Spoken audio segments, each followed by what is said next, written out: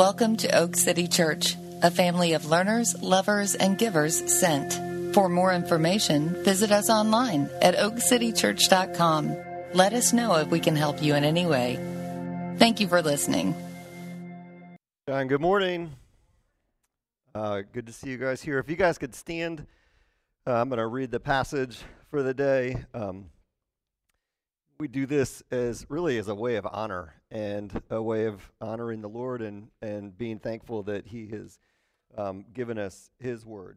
And so this is 1 Peter chapter 3, starting in verse 17. For it's better to suffer for doing good, if that should be God's will, than for doing evil.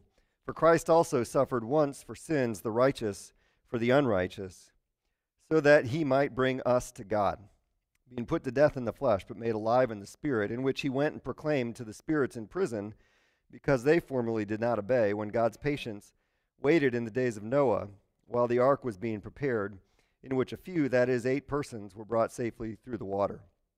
Baptism, which corresponds to this, now saves you, not as a removal of dirt from the body, but as an appeal to God for a good conscience, through the resurrection of Jesus Christ, who has gone into heaven and is at the right hand of God, with angels, authorities, and powers having been subjected to Him. This is the word of the Lord. All right, you guys can have a seat. Sometimes the word of the Lord that says stuff that's hard to understand. Can I get an amen to that? Yes. You got anything like particular that comes to your mind straight away of things that is in the word of the Lord, but you have a hard time understanding? Anybody got anything they want to throw out there? Anything in Deuteronomy? Yes, thank you. I got a handful, y'all. I was thinking about this, and I thought if I were asking someone if I didn't believe this stuff, and were asking someone like me questions about the Bible, the first thing I might ask about is the very beginning of Genesis, where people live for 900 years. That has always been like, what is that? And this is God's word, and I believe it's true.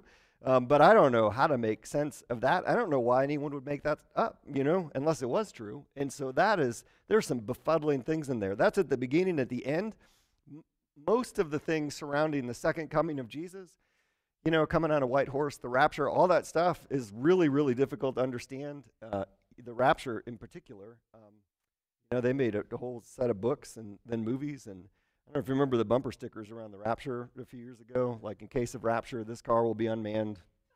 Then there was in case of rapture, can I have your car? And then there was in case of rapture, this car will go careening off into the sidewalk and run over a child. Like, hey, Christian, think about what you're saying there, which was really a good note to the Christians to think about that stuff. But it says difficult things. And so this passage, I've known this is coming the whole time we're doing 1 Peter. And I'm like, what do I do with this passage? And so the question that comes up in the passage is really what happened to Jesus in between the time when He died and the time that He rose. And in the Apostles' Creed, it says that Jesus descended into hell. And what does it mean? Now, the point of my message is not going to be to resolve this or to answer a Bible trivia question. That's not where I'm going to spend my time doing. But it's there, and we're going through the book of 1 Peter, and it's in the book of 1 Peter, so we should look at it. And what I found with this particular question was myself and a few other people I talked to, but the extent to which I wanted a certain answer to be true about that question led me to the rest of the passage and exposed some things in my heart, and gets me to the point of the sermon, which is really about the justice of God, and is God fair, and can we trust Him? And so that's where this is headed. But the part of the passage that brings up the question, for me at least, is being put to death in the flesh, but made alive in the Spirit, in which Jesus went and proclaimed to the spirits in prison, because they formerly did not obey, when God's patience waited in the days of Noah, while the ark was being prepared, in which a few, that is 8 persons, were brought safely through the water. Okay, so I read a bunch of commentaries about this. One commentator said that his position was the minority position, but that's because everybody's position is the minority position, because there's no consensus about what this means. And so it's all over. I went down this rabbit hole deep, And so one of the speculations is that Jesus went into what we, like when we say hell, what we think of, and He went into hell, and He preached the gospel to spirits, to people that had passed on to the spiritual realm, to spirits, and presumably emptied the place out. Because if you were in hell and you heard the gospel, you'd be like, get your stuff, we're out. And so you would go, you know. I don't think that's it.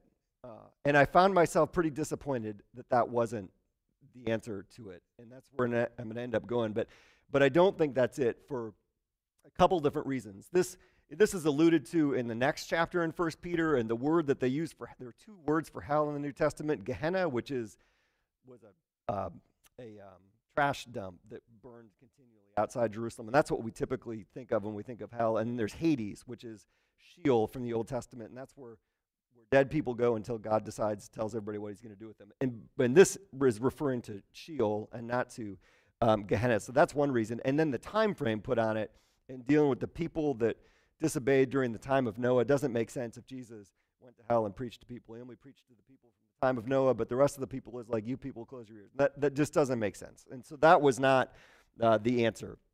There's another theory that Jesus' suffering was not complete when he was on the cross, and so he had to go to hell to complete his suffering. And these are smart people that put these things out here, you know, smarter than me in bigger degrees, but I don't think that's a good hypothesis for it. There's a handful that said what they think is happening here, and you really have to dig into this to see this, but that Jesus is not preaching between his death and resurrection, but Jesus in his spirit was preaching to these folks, these spirits in the time of Noah. So it happened in a different time frame, and I don't think that's a good answer. And the best answer that made the most sense to me was that spirits, the word spirits in the New Testament, doesn't refer to people that move on to the spiritual realm, but spiritual beings. So it refers to angels exclusively in the New Testament. And there were angels in the time of Noah that were doing bad things that God put into a form of prison. And Peter, in his next letter, 2 Peter, says this: "For if God did not spare the angels when they sinned, but cast them into hell and committed them to chains of gloomy darkness," and he refers to the time of Noah, so he's referred to this in other places. And there's a book circulating in the time of when 1 Peter would be writing called 1 Enoch that refers to this type of thing. And all that together would tell you that Jesus went to wherever those spirits were imprisoned and just preached to them that he had won the victory on the cross. Now, that's what makes the most sense. Why Peter felt the need to throw that into this letter and what it meant to those people, I have no idea. We're not going to talk about it anymore because I don't think we'll ever figure it out. And honestly, I don't think it makes a huge amount of difference. But what did make a difference was I found myself disappointed that Jesus didn't go to hell, preach the gospel, and empty the place out.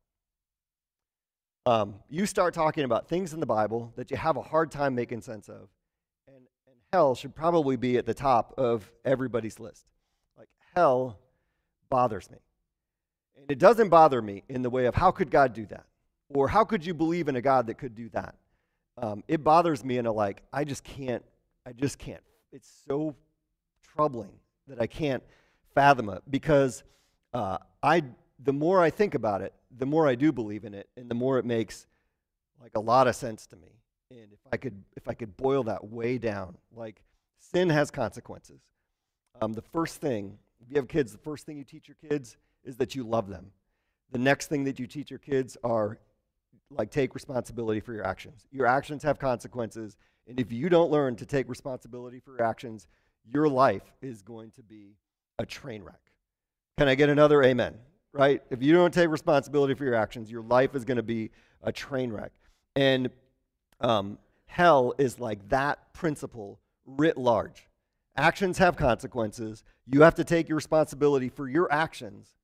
And when you don't, you create a little bit of hell right here on earth, right? I mean, our time here is filled with glimpses of heaven and glimpses of hell. And it feels like we get a picture of what both of them are. And we can create a little bit of hell. And it's not, the Bible's telling us, all have sinned and fallen short of the glory of God. It's not possible to take responsibility for all your actions, to put that genie back in the bottle. And so God took those consequences for you in Christ. But if you don't accept that, he will let you take responsibility for them. And that will be hell. And it's inescapable. We can talk about that if you have questions about it. It's just hard to get around the more I think about it. But the idea that they're eternal is just too much to fathom. Like, it's so much. And so I find myself wanting to believe that there's a way other than the gospel for people to be reconciled to God. Like, I am looking for a loophole, you know? And in that, I find myself like thinking, is God fair? Is God being fair? And I'm honest with myself. And I thought that's a big problem. And there's this irony of this passage bringing up my trust issues with God when it talks about God's justice as explicitly as any other passage.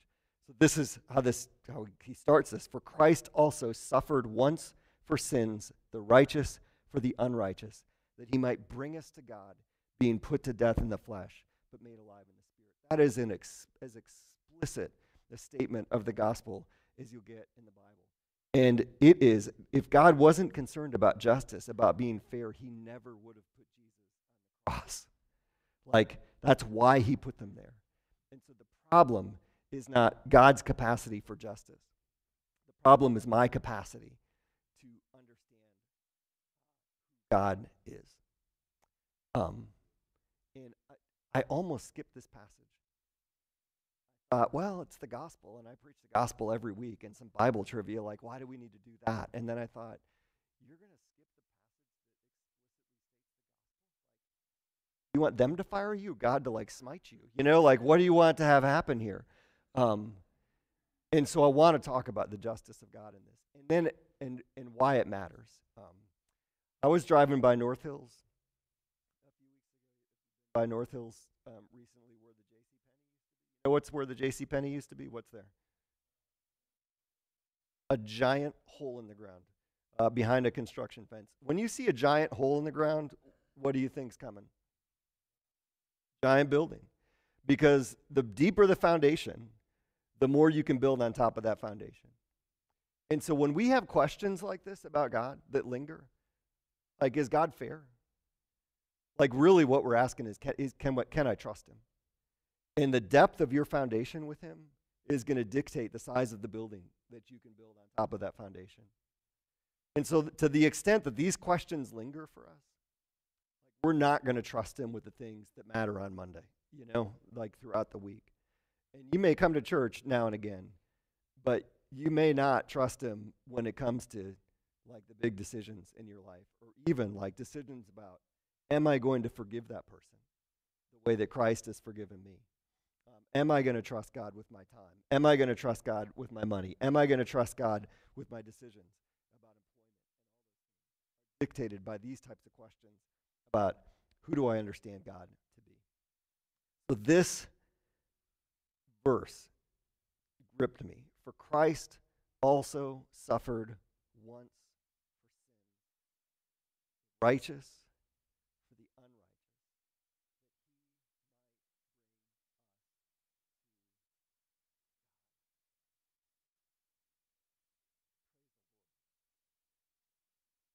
God. Christ suffered. Pretty basic Christianity. But we can take this for granted. Christ suffered. He didn't have to suffer, but he suffered. He suffered cold. He suffered hunger. Am I not?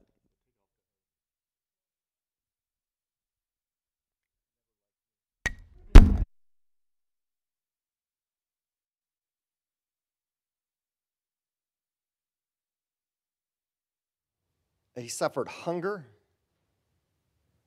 He suffered pain. He was poor. He suffered poverty. He knew what it meant to not know where your next meal is coming from. He suffered racism. He was a Jewish man in a Roman Empire and suffered discrimination because of that. He suffered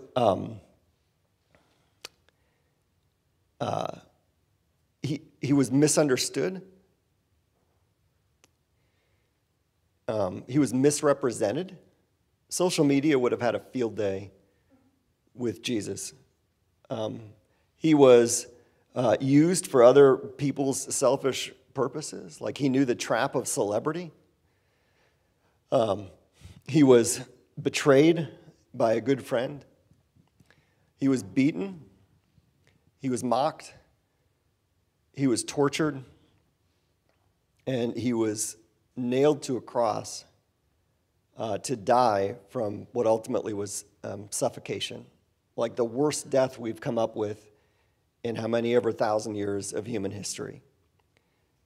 He died. God suffered death.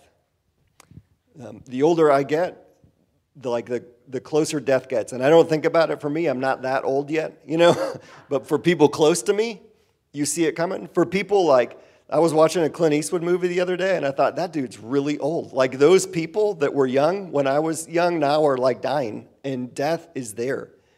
And we know all these things. Like, we have to suffer all these things. He didn't have to suffer all these things. He chose to suffer all these things. And this verse says he also suffered. And the also is because the context of this is some suffering that these Christians are going through. So are you suffering? Jesus chose to find out what it's like to suffer. Do you wonder if your suffering is fair? Is it fair that God let you suffer in the way that you are suffering? Because we're all suffering in some way. What changes things when you realize that Jesus suffered when he didn't have to, and he knows what your suffering is. Christ suffered. Christ suffered once. The Old Testament has a dizzying system of sacrifices. In fact, almost every religion has a dizzying system of sacrifices because they know sin has consequences and that something else has to take the consequences for us. We started a Bible reading program. We started a few of them this week. Join in on them. One is a short one for the month of February until we get to Lent, and the other one is a 2-year, and a lot of people signed up for both, but a 2-year through the Bible program.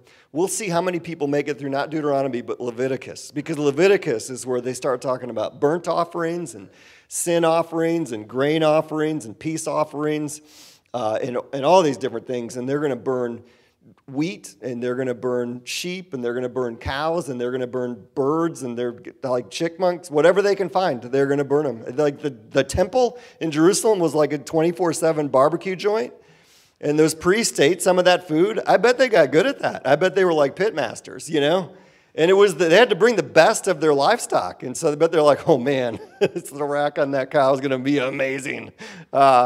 Like they knew what it was because it was sin after sin after sin, and it was a visceral way to experience that there are consequences and expensive.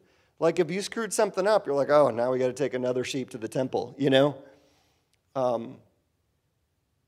And God was communicating to us, sin has consequences, and something else can pay it for you. And our sin is dizzying to him. But Jesus suffered once. We don't do that anymore.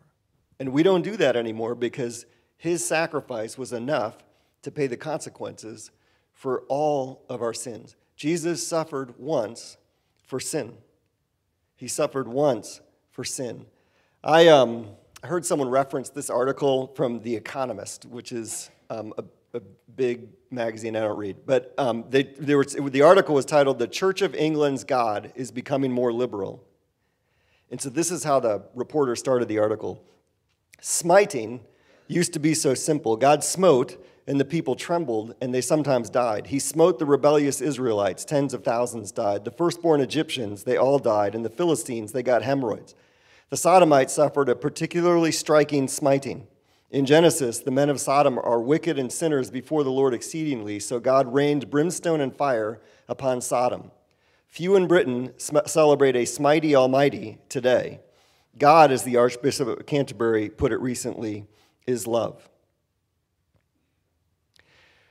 I thought, this is such a horrible reading of the Bible that God has changed. I mean, God, when Moses sees him, declares himself to be, full of loving kindness and patience, but not willing to let sin go unpunished, but he's patient and patient and patient. And what probably struck me the most about it is that the folks that wrote it, don't think that we smite anybody anymore. Do we smite people now? Do we smite sinners in our culture?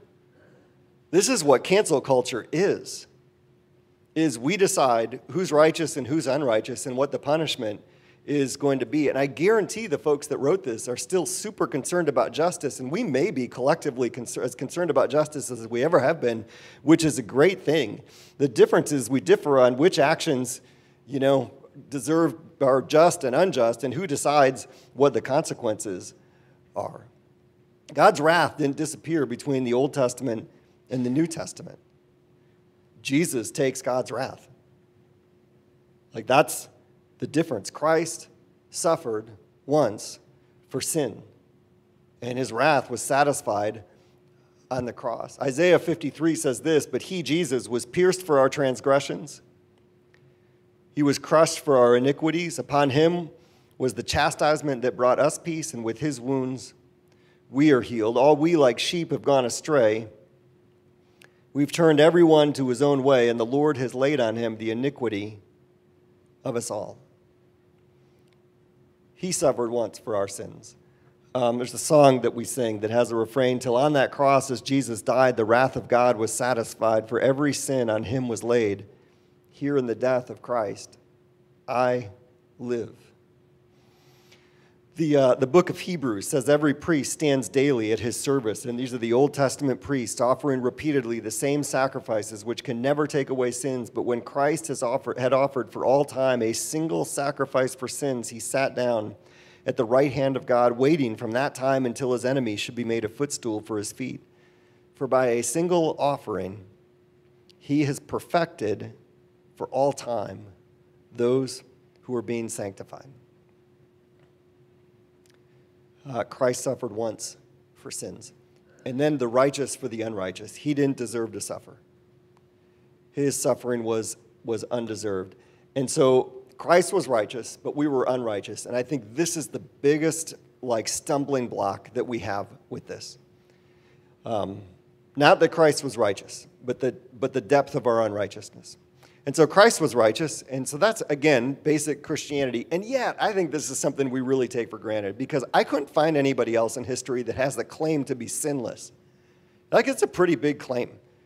Buddha didn't claim to be sinless. You can read about early in Buddha's life, he was not sinless. And they do away with the concept of sin in Buddhism. So it's a little bit different, but karma is there, which involves what comes around goes around. There's consequences.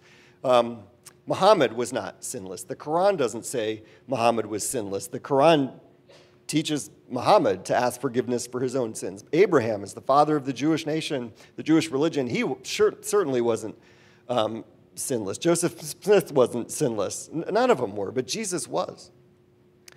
Jesus was. Why? Why did he need to be sinless?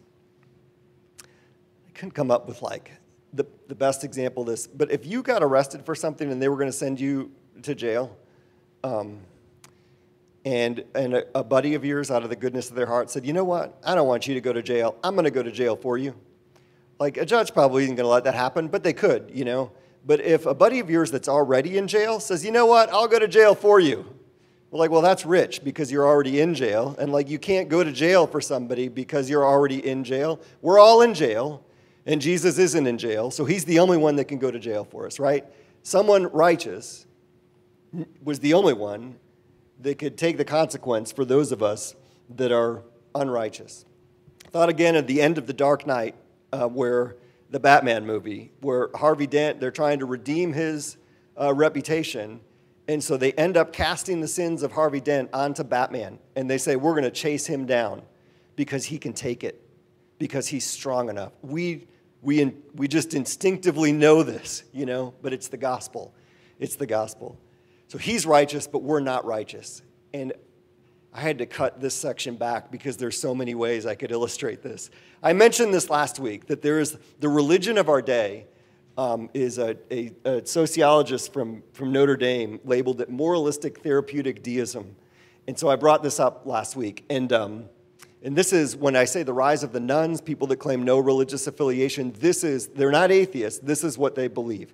And it's kind of a Unitarian religion. And so the first principle of it is that a God exists who created and ordered the world and watches over human life on earth. Okay, I can get with that. The second principle is God wants people to be good, nice, and fair to each other, as taught in the Bible and by most other world religions, which I think I can get with that too. The third principle is where we really start to diverge. The central goal of life is to be happy and feel good about oneself. Now, I can get this because we live in a therapeutic society, and we all do. God wants you to be happy and to feel good about yourself, but like sin is a problem that he's taken care of, and we don't acknowledge that, you know?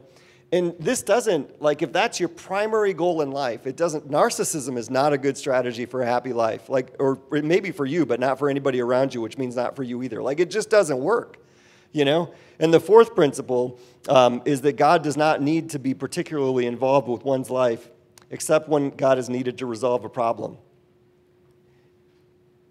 That's not true. And the whole Bible is like, in a way, you can look at it as like God's presence with us, like his desire to be with us and what he'll do to make it possible for us to be with us, be with him. He wants us to be with him all the time. And then the fifth one is that good people go to heaven when they die. And this, again, like, we just don't want to admit the magnitude of the problem that we have. We want to think of ourselves as righteous, as good enough. We drifted into this religion because we don't like hearing that the righteous Jesus needed to die for us, the unrighteous. Someone will take responsibility for your actions. I've used this illustration a few times before, but the chore chart in our house, we have a chore chart. It's pretty simple. It's like trash and dishes and vacuuming. And it's remarkably difficult, apparently, just to get those basic chores done. But if you don't do that, the house fills up with trash, and everybody gets mad at each other, and it's a little bit of hell in our house. And it might be a little bit of hell in our house right now because of our chore chart, you know? Because typically, people don't want to take responsibility for having done or not done their chores. And typically, it's like, no, it's not my day to do that. Like, I didn't just look at the chore chart. Like, I'm a complete idiot who can't read the thing, you know? And so it creates tension. The Bible, in some ways, is like God's big chore chart that says, this is the way everything works. And we are like the kids that are saying, nope, it's not me. I didn't do it. They must have did it. Like, we just don't want to take responsibility for it. And the world is the house, and it's filling up with trash, and everybody's getting angry at each other. The reality of that in a household, in a marriage, in a friendship, in a workplace, when you don't metaphorically do the dishes, and someone either has to keep telling you to do them or doing them for you, is it puts a strain on your relationship that eventually will get to a breaking point if it doesn't get fixed. Consequences always go someplace. And he is saying throughout the scripture over and over and over again, those consequences can go to Jesus. We can't, that's just impossible to totally comprehend. Like, that we could be that bad, that God needed to send his son to die on a cross, and B, that his son's death on the cross could take that. We can't. We have to trust God with that. But we just have a hard time getting that. I started thinking about, strangely, golf. So how many of you have ever golfed much? You golf for a little while, and you get your swing down. You know, you keep your head straight. You keep your eye on the ball. You get your hips opening up. Like, you can hit some shots. And after you've hit the shots, like after you've hit one on the green close to the hole, after you've hit a drive and you stop slicing, you get a little draw, after you play putt-putt enough and you can make a 15-foot putt, you start thinking, I could do this for a living. You know what I mean? Because you've hit every shot once. It's just that you can't keep hitting them consistently. This may come as a surprise to you. I'm not a real big guy. And so I had a buddy in college named Mike Morgan from Louisville, Kentucky. Mike went to Louisville Male High School. He was a big old country boy. He played like 17 sports in high school and went to college to play baseball. And we're playing golf once, and I'm a pretty good golfer. I launched to drive, and he looked over at me, and he said, one of the nicest things anybody's ever said to me, he said, for a little guy, you can ton the ball. And I'm like, Yes, I can. I was at a golf charity thing this is years ago now, and the guy that invited me worked for a cell phone company. He was sponsoring the long drive contest. You know what the long drive contest is? You need to help me out because I need to describe it if you don't raise your hand. And so on a particular hole, you just keep marking whoever had the longest drive, writing your name down, and then you won a cell phone. So I get up there, and I just launched one, came out of my shoes, launched one. There's a trap on the right-hand side of the fairway, and it's got a little berm on it, and I hit it with a draw, and I hit it at the top of the berm on the back side of it, and it just shot down. Like, it was a great drive anyway, but it just went, for days. And so I mark it, put my name on it, Jeff Ramsey. We get to the end of the thing, and after the golf tournament like that, everyone's in there eating and drinking and waiting. And the closest to the pin, that's fine. Everybody's waiting for the long drive contest. Like, that's what you want to win. And so they call my name, Jeff Ramsey. I'm like, yes, I did. That was awesome. But the problem is I'm not a very big guy. And so all the big guys are like, there's no way you did that. You know what I mean? Like, they still think I cheated and just put it wherever I wanted it to be. You get golfing like that, and you start thinking, I could be a professional golfer. Like, if my dad had just joined the country club when I was a kid, if I hadn't quit the golf team after my freshman year in high school because I kept wrapping clubs around trees because I got so mad when I played golf, I could have been the next Tiger Woods, or the first Tiger Woods because I'm older than him. But you know what I mean. And I think this is how we are with sin. We think, I could not sin. I've gone a few days without saying mean things to the people in my house, without getting like super angry and just losing it. I've gone like a week or two even. I've resisted temptation for a fair amount of time. I've helped that lady across the street. Like, there's good, I can do this. We grew up reading The Little Engine That Could, and so we think we can. The problem is we don't. And we're not exactly sure why. We think we could be, but we aren't. And in reality, we aren't, because we can't be. C.S. Lewis that said, you don't know how bad you are until you try really hard to be good. If I had tried to be a pro golfer, my family would have gone hungry. And my wife would have left me. Because it would not have happened.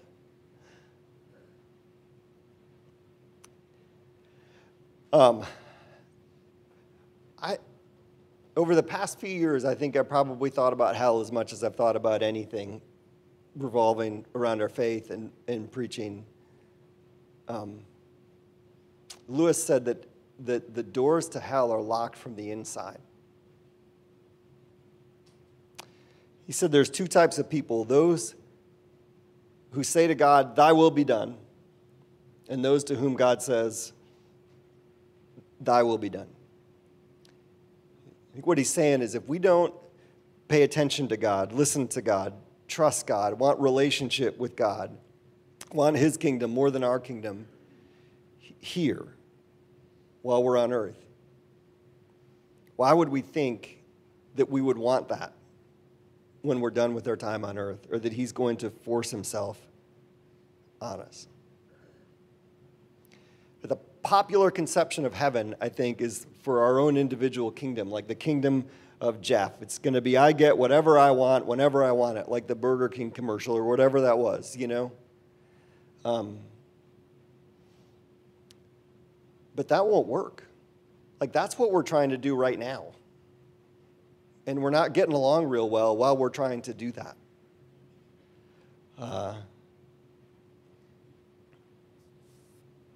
We think it might work then, but it's either because we think those people will be gone, or because we think that we'll make a good God. But we won't. For things to be different there than they are here, things are going to have to change. We're going to have to change in massive ways that we can't conceive of what the change is or how it's going to happen. And God's going to have to do it. And that's what he's offering in Christ, is new life in a resurrected Christ by the power of the Spirit to start becoming the people that fit in heaven. It's going to be God's kingdom where God gets things his way in his way is going to be so much better than our way.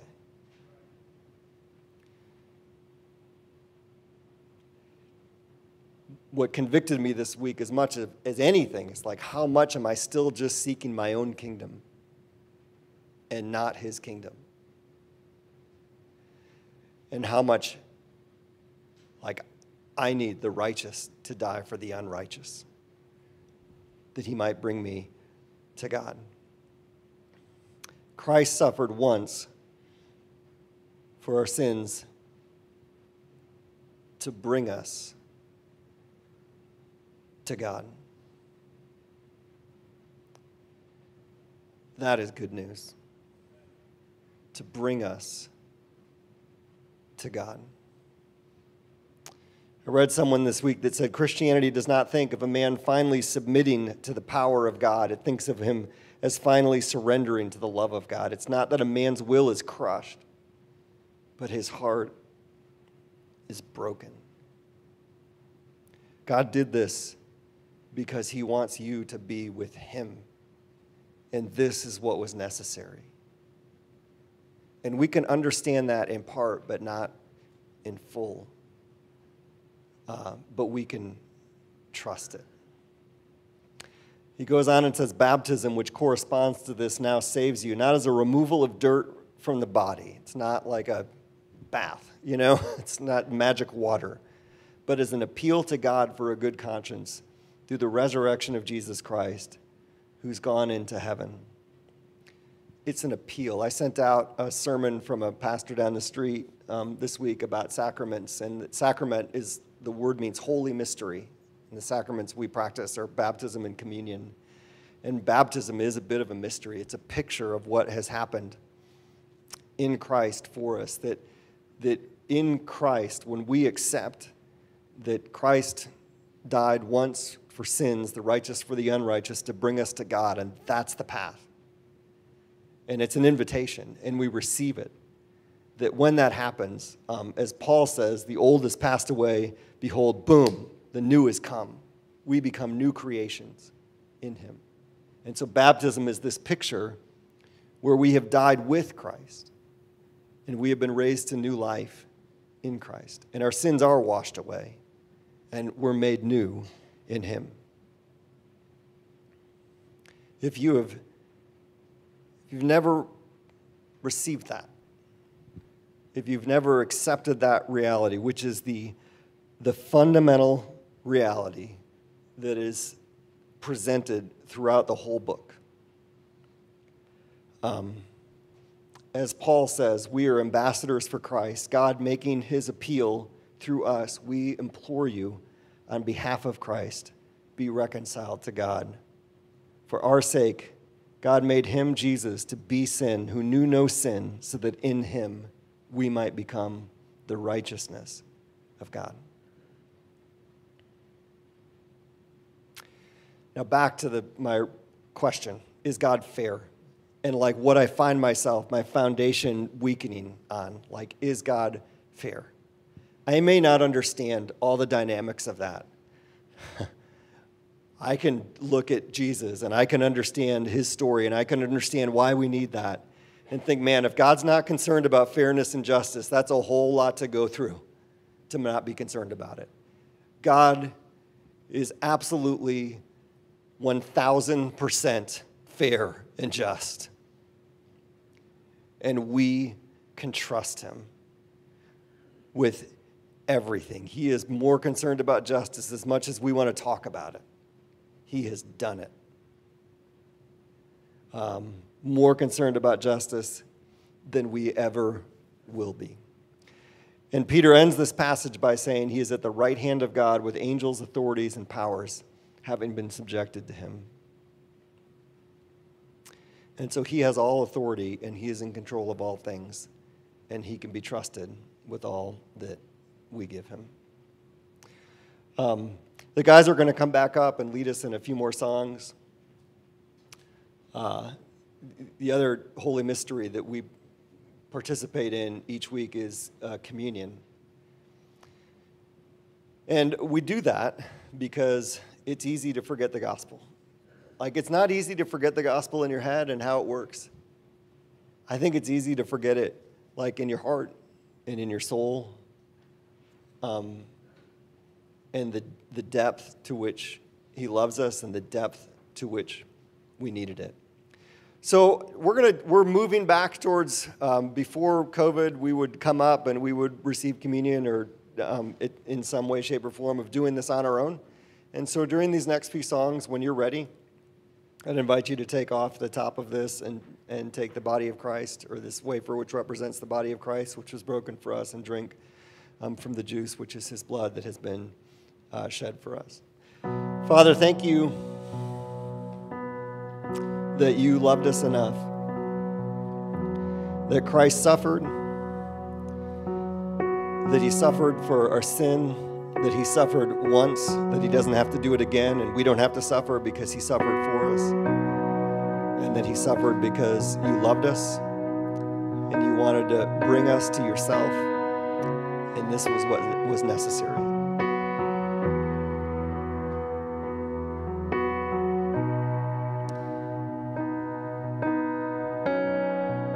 God, thank you that you love us. In Jesus' name.